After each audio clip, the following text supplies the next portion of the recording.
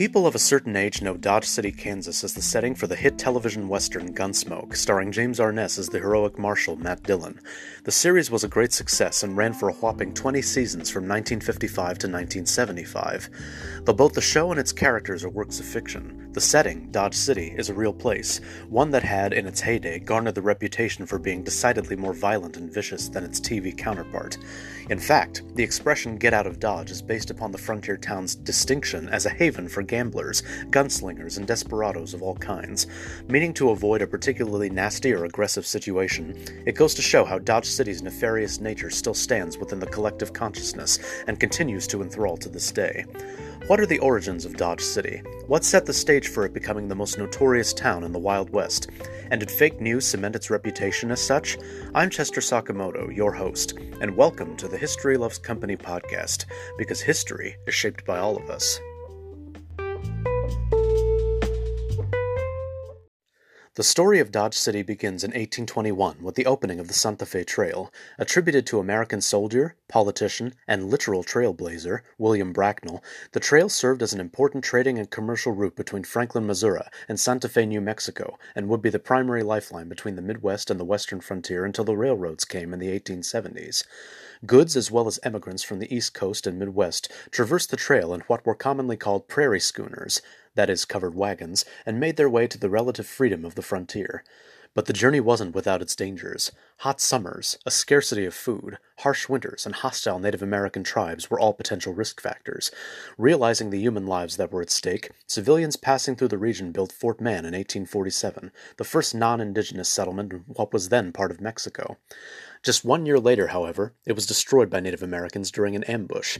By 1850, the U.S. Army arrived at the site to provide protection for passing travelers and constructed Fort Atkinson upon the ruins of the previous structure. 3 years later, though, they abandoned it and, in 1859, were ordered to regroup at Fort Larned to the northeast. The area around Fort Atkinson remained more or less vacant until the end of the American Civil War in 1865, at which time the so-named Indian Wars began flaring up in the region. The Army was once again called to the area, where they were commissioned to construct Fort Dodge to assist nearby Fort Larned in protecting shipments and emigrants traveling overland via the Santa Fe Trail. The seeds that would become Dodge City had been planted. But the first permanent resident wouldn't arrive until 6 years later. In 1871, a cattle ranger by the name of Henry L. Sidler built his home in a 3-room sod house at the base of a hill along the Santa Fe Trail, just 5 miles, 8 kilometers west of Fort Dodge. His ranch, which he used to oversee his cattle, became a frequent stop for traders and buffalo hunters.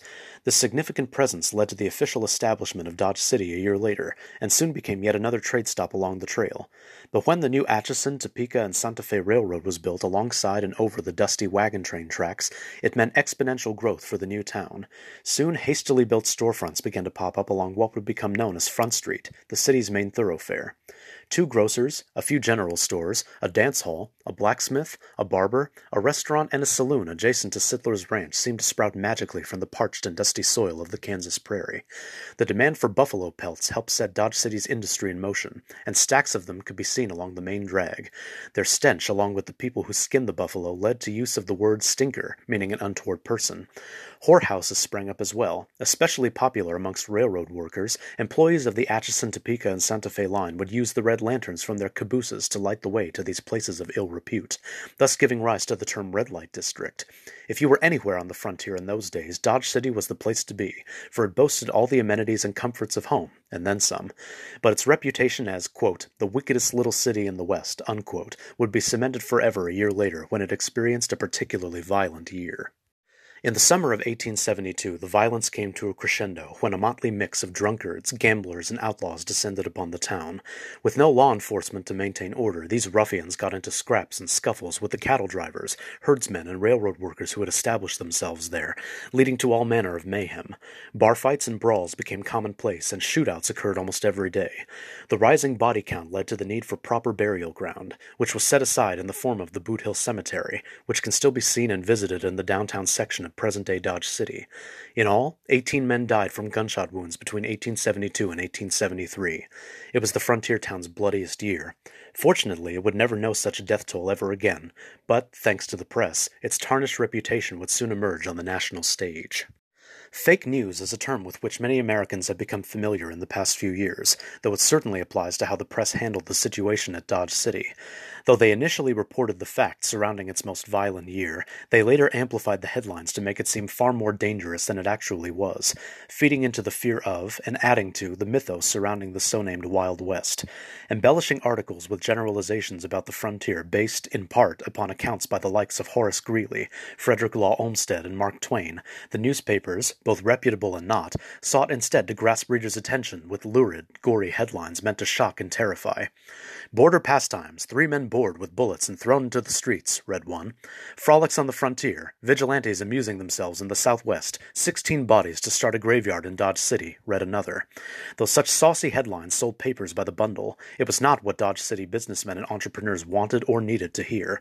According to Robert R. Dykstra and Joanne Manfra of Smithsonian Magazine, quote, "From the town's founding, they had feared more for their pocketbooks than for their lives," unquote. With a tarnished, albeit unwarranted reputation being sold to the masses, Dodge City's future was at stake. The town's elite, i.e. its land and business owners, knew something had to be done, and quickly. Fortunately, they were able to maintain a grasp on the situation when the General Land Office in Washington, D.C. approved their title to the town's land, and county officers, including sheriff, were elected at last.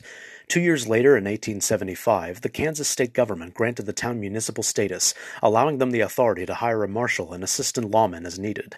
With law and order finally upheld and both its citizenry and visitors kept in check, Dodge City continued to enjoy growth and prosperity. For a time, it seemed as if its stained reputation would be expunged from the historical record.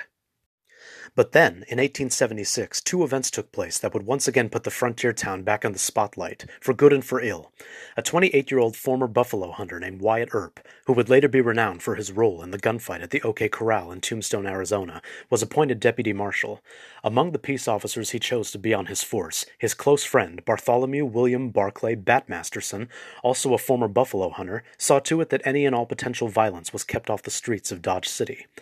That same year, a Swedish immigrant named Harry Gryden arrived, set up a prominent law practice, and soon began penning a series of articles for the nation's leading men's magazine at the time, the New York National Police Gazette, affectionately referred to as the Barbershop Bible, as it was often read by men before getting a shave and a haircut. The articles Gryden wrote told wild tales of the lawlessness and hardships of frontier life in Dodge City, once again playing up the crime and vice aspects to feed the public's burning curiosity and hunger for quote-unquote true tales from the western frontier. As to be expected, the public ate the stories up, and countless other journalists of the time took up their pens and tried to outdo one another with their own reports from the town. Though its citizenry hoped that its lurid reputation would eventually subside, such stories became a hot commodity, and, for better or for worse, helped put it on the map.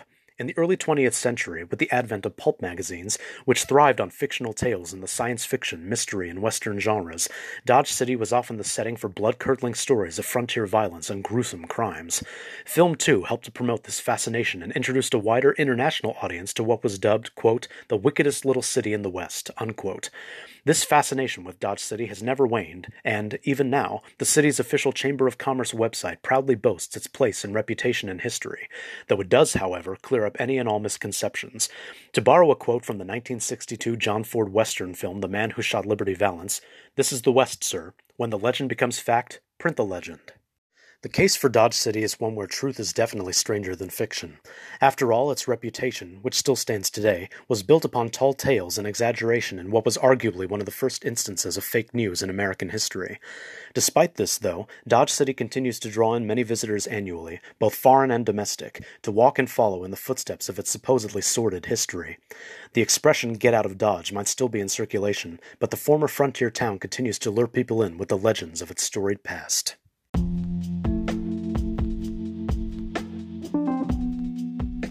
Thanks for listening. Be sure to tune in next Thursday and every Thursday for a brand new episode of the History Loves Company podcast, because history is shaped by all of us. This is Chester Sakamoto signing off. See you next time.